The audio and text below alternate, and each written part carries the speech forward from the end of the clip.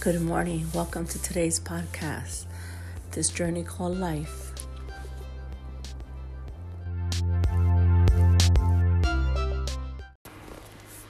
As we look into the new year, new beginnings, of course, we reminisce about the old things and we want to set resolutions about the new things. Sitting here in my dining room, just asking God to guide us in this new year. Sometimes you think you've dotted your I's and crossed your T's, and yet certain things seem to crumble around you.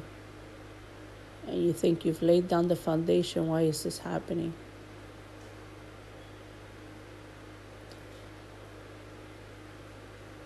But there are new beginnings in God, new opportunities. The one thing we can't lose is hope. Hope in Him. Hope that will continue. Hope that He'll give us strength. Hope that tomorrow is a bright tomorrow. Hope that He is who He says He is. And that's our hope. So whatever your resolution is, whatever you leave behind from this year that is passing us by, hold fast to the hope that there is in God.